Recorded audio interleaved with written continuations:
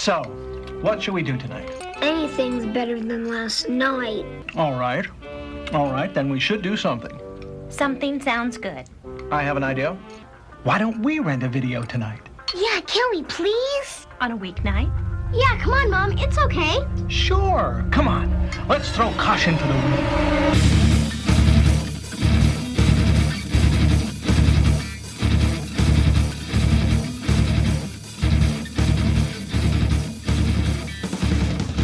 Hello and welcome to the Movie Cellar Rewind, where I have an overabundance of knowledge when it comes to films, a microphone, and no social life whatsoever. If you don't know the sound of my voice, allow me to introduce myself. My name is Trev Allen. I am the host of the Rewind, as well as the host of the Struggling Artist podcast. If this is your first time listening, the Rewind is a mini episode for the Movie Cellar, where I dive a little bit deeper into the movies these guys talk about. Add a little correction to some of the things they say, bust their chops quite a bit, etc., etc. This week's episode is Unforgiven. Before I get into that, though, I do want to take 1 second and talk about VHS 4T1D. If you don't know what that is, VHS 4T1D is a fundraiser set up by the Movie Cellar that runs with the JDRF, and what they do is they're trying to raise money to help support a cure for type 1 diabetes. You get something out of it, other than just being a good person. And I'm about to go over what you get. All right. So there's different tiers that the fellows offer. And at the $10 tier, they're going to give you a shout out on the show. Not like, outside, not like, hey, Johnny. No, they're not going to know. They're going to say, hey, Johnny, while they're talking on the show, not while they're in the grocery store. The $20 tier, you get to pick a movie of your choice, whether it's a VHS or a newer film, and they have to watch it and give a review. At the $50 tier, you get everything from above. But with that, they give you a call, and you get to chop it up with them on the Movie Cellar podcast while talking about the film that you picked. They also send you a VHS copy of the film that you picked. I would have to say, I don't know if they do that if it's a film that's not on VHS. I don't know. That's something Dan will have to clarify. At the $100 level, you get to become king of the series. And what this means is you get everything above. So you get your movie, you get a shout out, you get to pick a movie, but you also become king of the series, the VHS 4T1D series. Right now, that title is held by the gentleman at Geek Exploration Podcast. And then after that, you have the $1,000 tier. With the $1,000 tier, you are the god of the show. You get everything above. Your name is attached to the series. You get your shout out. You get your VHS copy of the movie you picked. They have to pick it still. They have to watch it. I'm sorry. And they have to call you to discuss it. However, when you do the $1,000 tier, your name gets attached to the Movie Cellar podcast. So it would be John Doe presents the Movie Cellar, or whatever your name is. You might not. John Doe might not be your name. But that's it. And what you got to do, it's for a great cause. For those of you who don't know, Dan's daughter, Lily, has type 1 diabetes. And I've said it before on this show, and they've said it before on that. She's just an absolute and amazing little human being. And she's she's very mature when it comes to this stuff. And she's very, she gets, excited about trying to help the JDRF, which is awesome. Truly inspiring little girl, and I can't wait to see what she does when she gets older, because I think she's meant for great things. So that's it. You guys go over there and you donate. I'm pretty sure Dan puts a link in the notes of this little episode, so make sure you take a look there if you want to donate. And we are gonna come right back, and we're gonna talk about Unforgiven. This episode of the Movie Cellar brought to you by I'm Liz Parker, and 5 days ago I died. If you remember these iconic lines, check out Pass the Hot Sauce, a Roswell podcast. Join 2 longtime fans and 1 newbie as we recap every episode of the original WB show, spoiler-free. We've got new recap episodes every 2 weeks and alien-centric mini-episodes. Follow us on Instagram and Twitter at Roswell Hot Sauce. And check out Pass the Hot Sauce on the podcatcher of your choice. All right, we're back, and we're going to talk Unforgiven. So Unforgiven is this Western that Clint Eastwood directed and produced, starred. And it's not my favorite by any means. I'm gonna dive into some of the stuff that Dan was saying on the show, and before I do, because I have commentary to add to that, I want to talk about some of the technical aspects of this movie, some of the film, the finished product. Number one is this movie's way too dark, and I mean like black. It's hard to watch. Not because it's not the content, but it's like black. Like the screens are blacked out. Like you don't know. There's night scenes, and you really don't understand what's going on. I had to turn the brightness of my TV up, and I was watching this in 4K restoration. So I don't know what the hell those guys were watching on VHS and why they would think it'd be better on VHS, because I had it in 4K, and I had no fucking idea what was going on. So that's the first thing I want to say. Second thing, the writing of this one is a little strange. Some of it was to get the point across of Clint Eastwood's character being this like not broken old man, but like empty older man.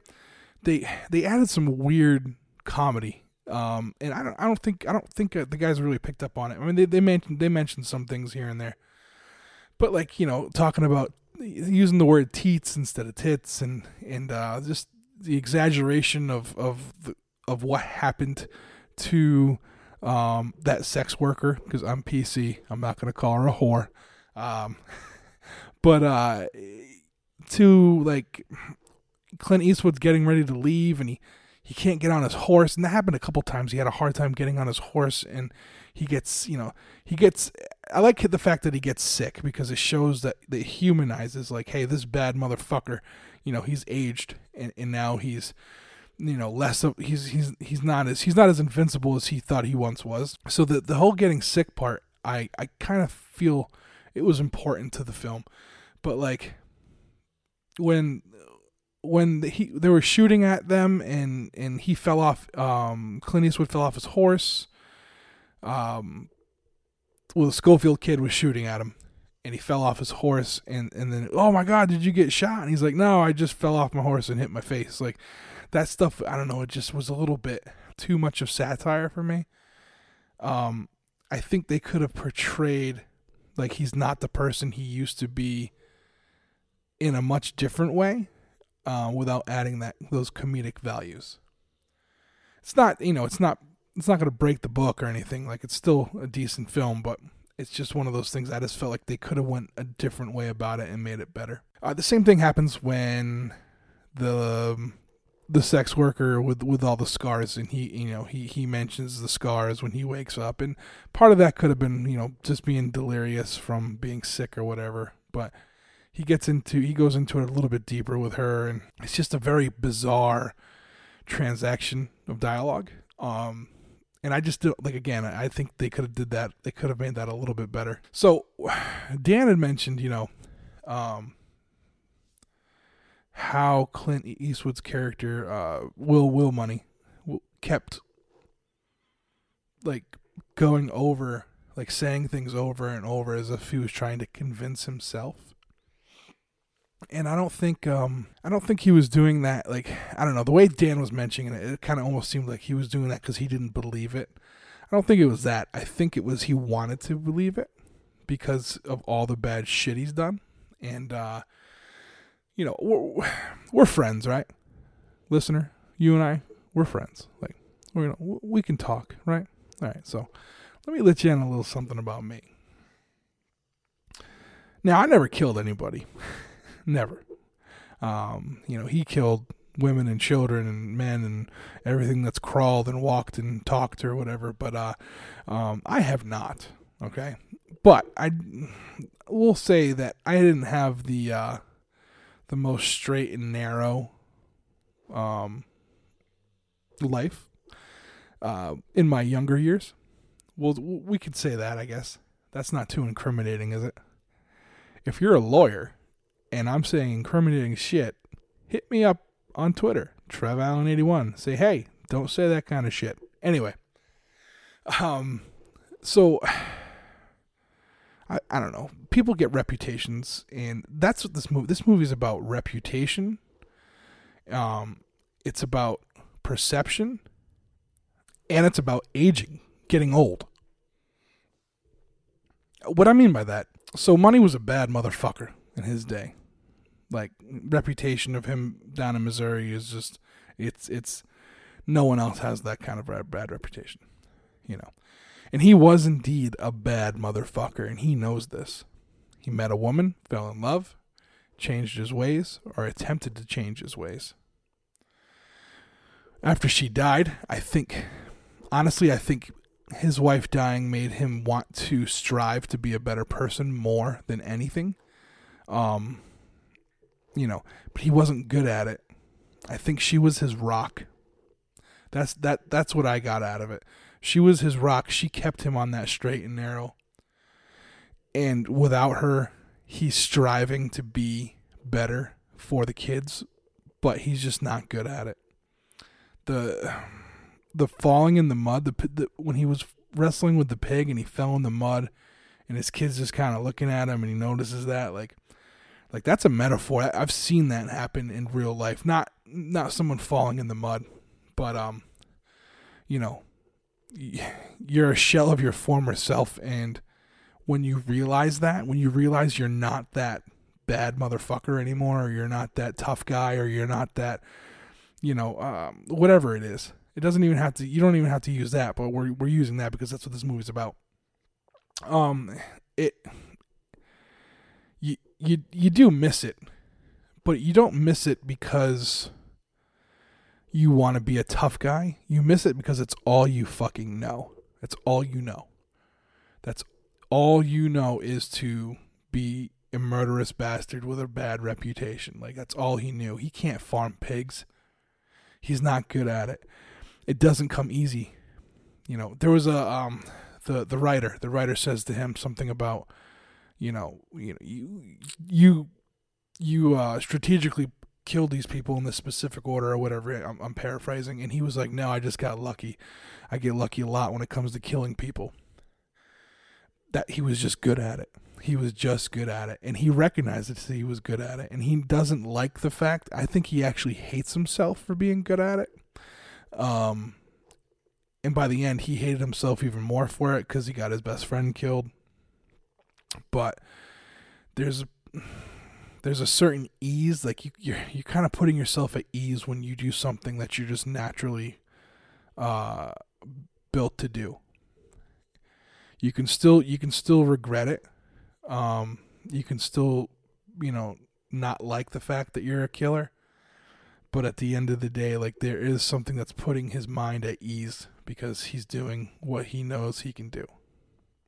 So I think that's like the biggest thing that Dan was, and I think Dan's right too. Like, he has to repeat these things. He's repeating the steps in his head, so he tries to make himself believe it even more. And that is accurate. You know what he's saying. It's almost like someone in AA, you do what you can to not drink.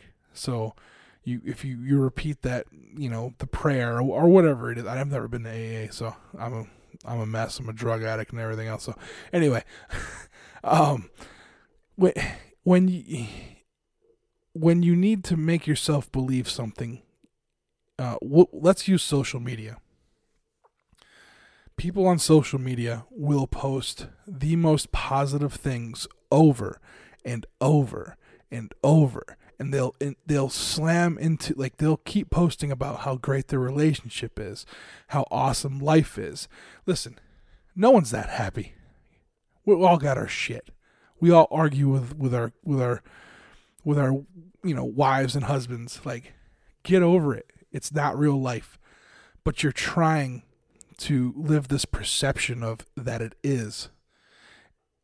And that's what he's doing. He's repeating himself over and over so he can try to believe what he wants people to perceive about him. All right, so the other thing about this movie is it's really big on reputation. It's very alpha male. And I could use modern times for this. So an alpha male is not the person who's running around a nightclub or a bar flexing his nuts and trying to be a tough guy. That's the person who's trying to give you who's trying to install perception that he's a bad motherfucker and he's not. We're talking about the Schofield kid. We're talking about English Bob, and we're not quite talking about Little Bill, but I'll get to that in a second. He's another animal, completely different animal than this. You could even say some of the cowboys are this. They're trying to be the deputies. They're trying to be these tough guys, and they're really not. And money definitely shows them who they really are. So you have the perception part of that. You have these alpha males or wannabe alpha males who are strutting around, trying to build their reputation so they can be known. But then you have the real alpha males. You got Gene Hackman's character, Little Bill, and then you have Clint Eastwood's character, William Money. I think his name is William. We'll just call him Money. Anyway, those two guys are the alpha males of this. But they're completely different spectrums of what an alpha male is. So you have Money, who's quiet, who keeps to himself, who tries to give off the perception that he's a good guy and he doesn't like being a violent person. And then you have Gene Hackman's character, Little Bill, who thrives off of it. He thrives off of fear. That's a bully. And there are alpha bullies, and he is one of them. He's talking down to people. He talks down to everybody in this movie. Everybody. He tries to control every situation. And by doing that, he installs fear into these people, I think the deputies were talking, the one-armed deputy and all those guys, and they were saying, does he seem scared? Does he seem scared? And he's like, no, he's not scared. He's just not good at building a house. And that's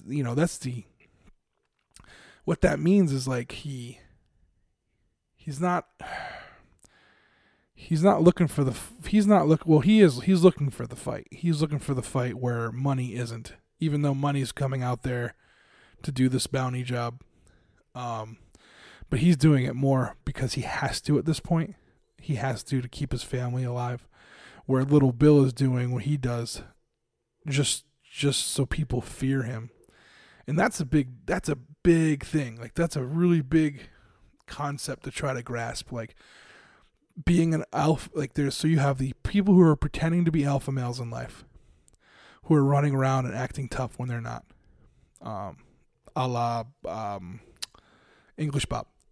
Then you have these bullies who are alphas, who have like to install fear and hurt people, like Little Bill. And then you have a true alpha like Money, who can't escape what he is, but tries.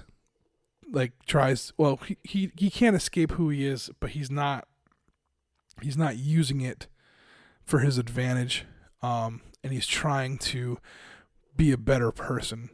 So you have these three different types of character in this film, and I loved it.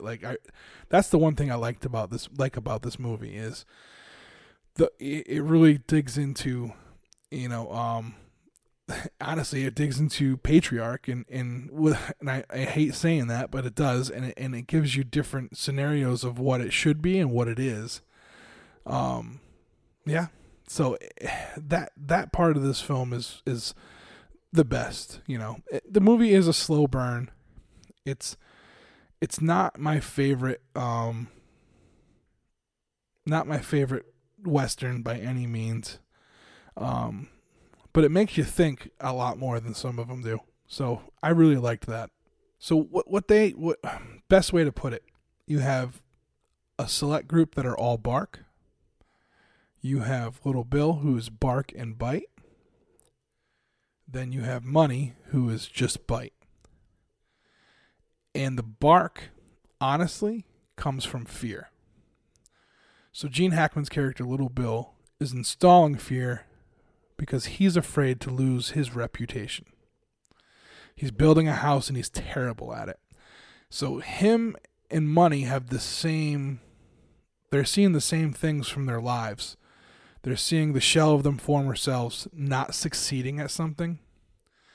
And where Money has to go to do what he has to do in order to survive, Little Bill does it to keep his reputation alive. And those are two completely different things. You can see it where the writer says something about the house and Hackman gets all sorts of pissed off at him. That's that, what are you trying to say? Like, I did this. Like, are you trying to, are you threatening me? He gave him that kind of, are you threatening me attitude? And, so that's it. That's what this is. That's what this movie is really about. It's about perception of perception, reputation, and regret, at the end of the day, as bad as Money is, and he knows he's good at it, he regrets it. He sees people. He's got the trauma set in from all the shit that he's done. I don't think the drink part, and Dan, I think Dan made this mention too, like drinking isn't what caused him to do this. The drinking part just helped with that edge, so, yeah, but, so anyway, at the end of the day, is there better Westerns? Hell yeah, but this one makes you think, and I kind of like that. I just wish it wasn't so dark, like it wasn't so blacked out. It was just, I've seen, like, I can't even imagine what this VHS tape looks like, because it reminded me of watching something on VHS where you can't see anything. So, but guys, that's it. That's the rewind. Oh, you know what? No, that's not the rewind. You want to know why? Because I want to mention something real quick. Let me bring up my notes. Give me 1 second. So the writer of this film is David Webb Peoples, and he's written a bunch of different films. But in 2013, okay, there was, all right, I'm going to say Asian film because I don't know exactly where it was made. I want to say maybe Japanese, but we're going to go Asian film called Unforgiven. And it's basically, I mean, it's a story retold, and it takes place with samurais and farmers, and it's, I bet that movie is amazing. I haven't seen it yet, but I do know about it. And it's Clint Eastwood's Fistful of Dollars was inspired from a Japanese Korean filmmaker, and what they did was they reinterpreted this one into that. So I don't know. I just think that's a little cool trivia question, So like basically it was like it came full circle. Like what Fistful of Dollars was made after, Unforgiven was then remade into Unforgiven 2013. Yeah, that's all I got. But anyway, I just wanted to add that to it. So anyway, guys, thank you for listening to the Movie Cellar Rewind. This week was Unforgiven. Please follow the Movie Cellar on Instagram, on Twitter at the Movie Cellar. You can follow me on Twitter at TrevAllen81. That's the same for Instagram. And please listen to the Movie Cellar, the Movie Cellar Rewind, all the Movie Cellar bonus content, and give a listen to the Struggling Artist podcast.